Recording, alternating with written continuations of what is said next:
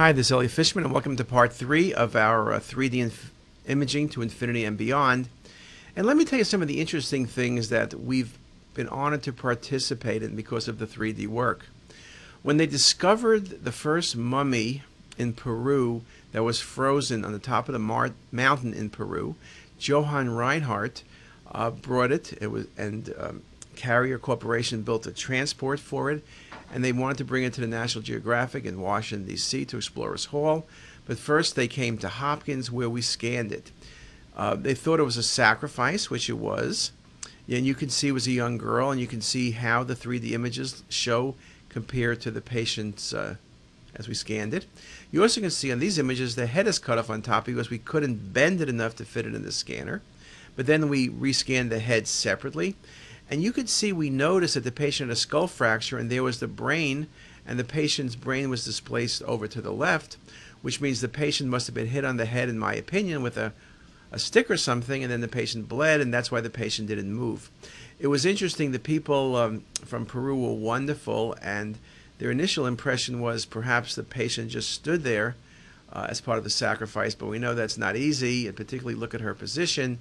So probably we thought either she was drugged, which was their initial thing, but you can see here was a clunk on the head, beautiful fracture, showing CT discovering things hundreds of years later without doing any harm to the original specimen. And there's some of the images we created, and there's the fracture. So that was really good. I remember being at the National Geographic.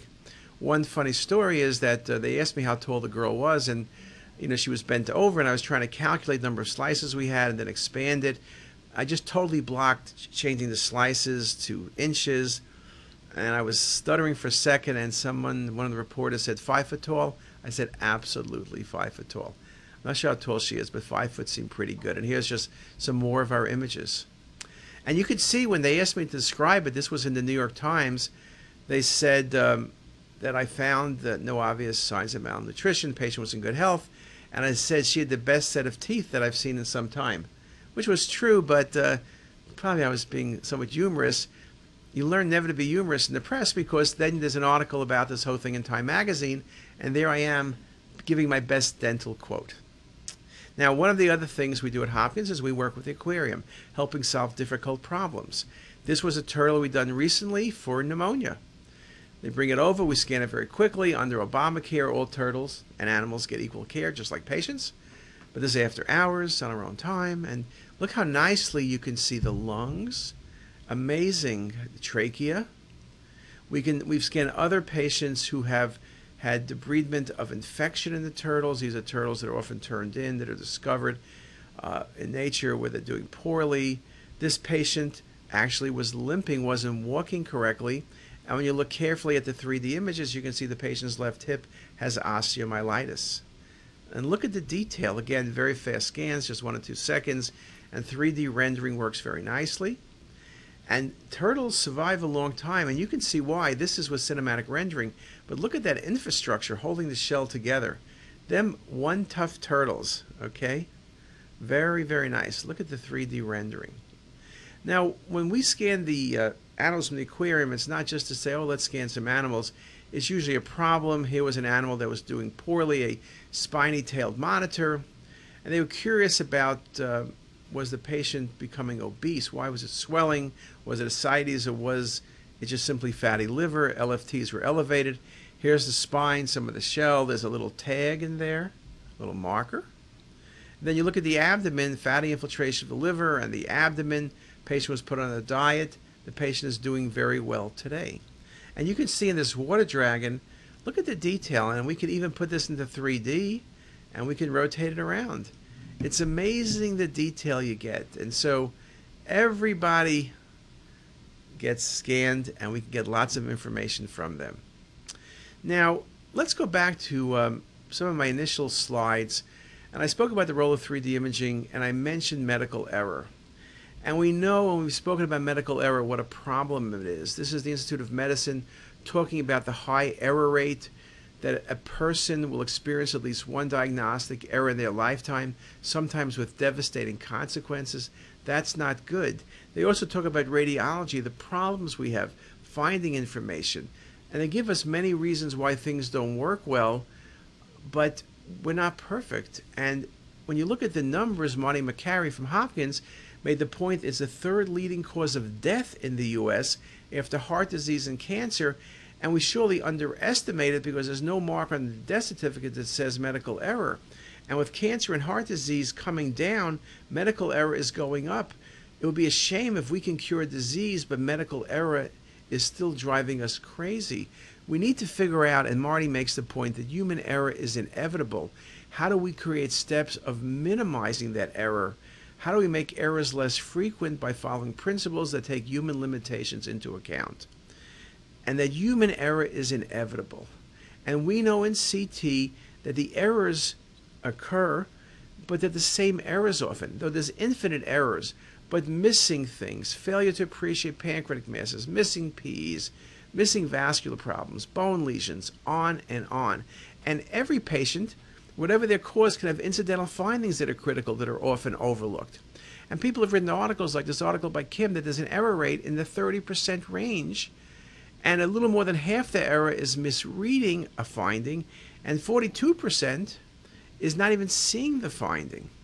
And it's interesting, this article by Rosenkrantz on addendums, no surprise, made the point that most addendums that radiologists put together were for a new finding, which means somebody missed it initially and someone then found it. Otherwise, there's very little, more than 80% are these misses. So it's very important. We're missing things. Then also, the other thing is we're getting busier and busier. We need to kind of crank out the images, it seems. We're kind of like on an I Love Lucy episode, perhaps. But this article by Soko Kava, sorry if I pronounced the name wrong, talked about speed versus error and found that when you started looking at people's error rates, the faster they read, the number of errors increased. We're not going to be reading slower. We're not going to do double reading. What needs to happen? Well, perhaps we need to really use the computer. And yes, we've spoken about computers for years, but perhaps we are getting closer. This article, well worth reading in Radiographics, about machine learning, about deep learning from Ericsson, talking about where things might be going. And at Hopkins, we're doing this work also. We have a Felix project. And I'll show you this slide. If you look at the slide at the bottom right, you see an obvious pancreatic mass. And the bottom left, you kind of see a mass. And you should see it, but you might not. But on the image on the upper right, the mass is there, but it's just too subtle. Okay, so there is a point where everyone sees things, but it may be a point that's too late. And so with pancreas, it seems to us that at least 20 or 30% of cases are missed initially when they could be potentially resected for cure. And we need to fix that. And that's what the Felix project is. It's from Lustgarten Foundation that deals with pancreatic cancer. And we're trying to teach the computer to recognize pancreatic pathology and make the call. It is a painful project. It's painful and wonderful at the same time. We're segmenting at about 3 hours a case every bit of information in the abdomen, and here's a 3D map of that. We're then teaching the computer not only the pancreas but all the other organs. We're looking at ways of understanding things and detecting, which we can do at better than 90%. And we're looking at, once we detect it, can we texture map it? Can we look at the information? What is it that we can do? Can we separate the various lesions based on information? And it's early in the game, but I got a feeling it can happen. Now, we're not worried about replacing radiologists. If the machines are so good and they're better than us, we should be replaced. I think it'll help us read more, do more, and be more accurate. There's articles, there's one by Coley, just came out a month ago. Pattern recognition for complex high dimensionality images are generally trained on large data sets, but these data sets are rare, they're expensive, and that's why we're doing it. We're going to make it work. We're going to make this happen. Now, you can see some people are really running ahead. Topol is a cardiologist, talks about how radiologists are about to be out of business. Radiologists are being replaced, and pathologists, Ralph Rubin and his team, by computers. May seem exaggerated, but these radiologists and pathologists better be thinking about the changes. A radiologist typically views 4,000 images, multiple parts, a pan scan. The abundance of data has changed how radiologists interpret images. From pattern recognition with clinical context to searching for needles in haystacks, from inference to detection. The radiologist wants a maestro. The chest radiograph is now often visually fatigued searching for an occult fracture in a pan scan. Now, that I have heard us described in better terms in my day, but it does make the point if you're looking at 4,000 slices 50 times a day, it is getting difficult. We can use some help. And I think the help is a way of improving us, and I think deep learning is going to make it happen. There are many companies involved: NVIDIA, Google, Facebook, Amazon, Apple, the typical companies of Siemens, GE, you name them, and institutions like Hopkins and Mass General and Stanford. Everybody, everywhere is looking at this. So I think it really has a great chance. And really, it's all part of 3D. I think the way we're going to detect things is thinking about 3D models and visualization and texture and everything else. That's going to make the change. We're going to change how well we can do. We're going to improve our capabilities, not simply looking at just cutting costs. We're looking at improving quality at the same time we cut costs. So to me, 3D imaging is evolving and will continue to evolve. It's been exciting, but it's getting more exciting because technology is letting it happen.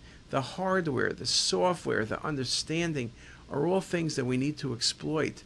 Things like cinematic rendering or improved volume rendering all become very critical, and 3D imaging may be the basis for deep learning algorithms. It's our opinion that you need to be in the volume to get the information, and the computer better be in the volume or it's not going to do well. Now, it's interesting, and I use this as my last slide in the talk, that it's very hard to plan things. We planned on doing 3D, but we planned on dealing with a company called Computer Vision, which then had financial issues, and we didn't deal with them. We dealt with Pixar, and it has been, like my second slide said, a long, strange trip. And as Steve Jobs said, you can't connect the dots looking forward, only backward. You need to trust something for your future, be it your gut, destiny, life, karma, whatever.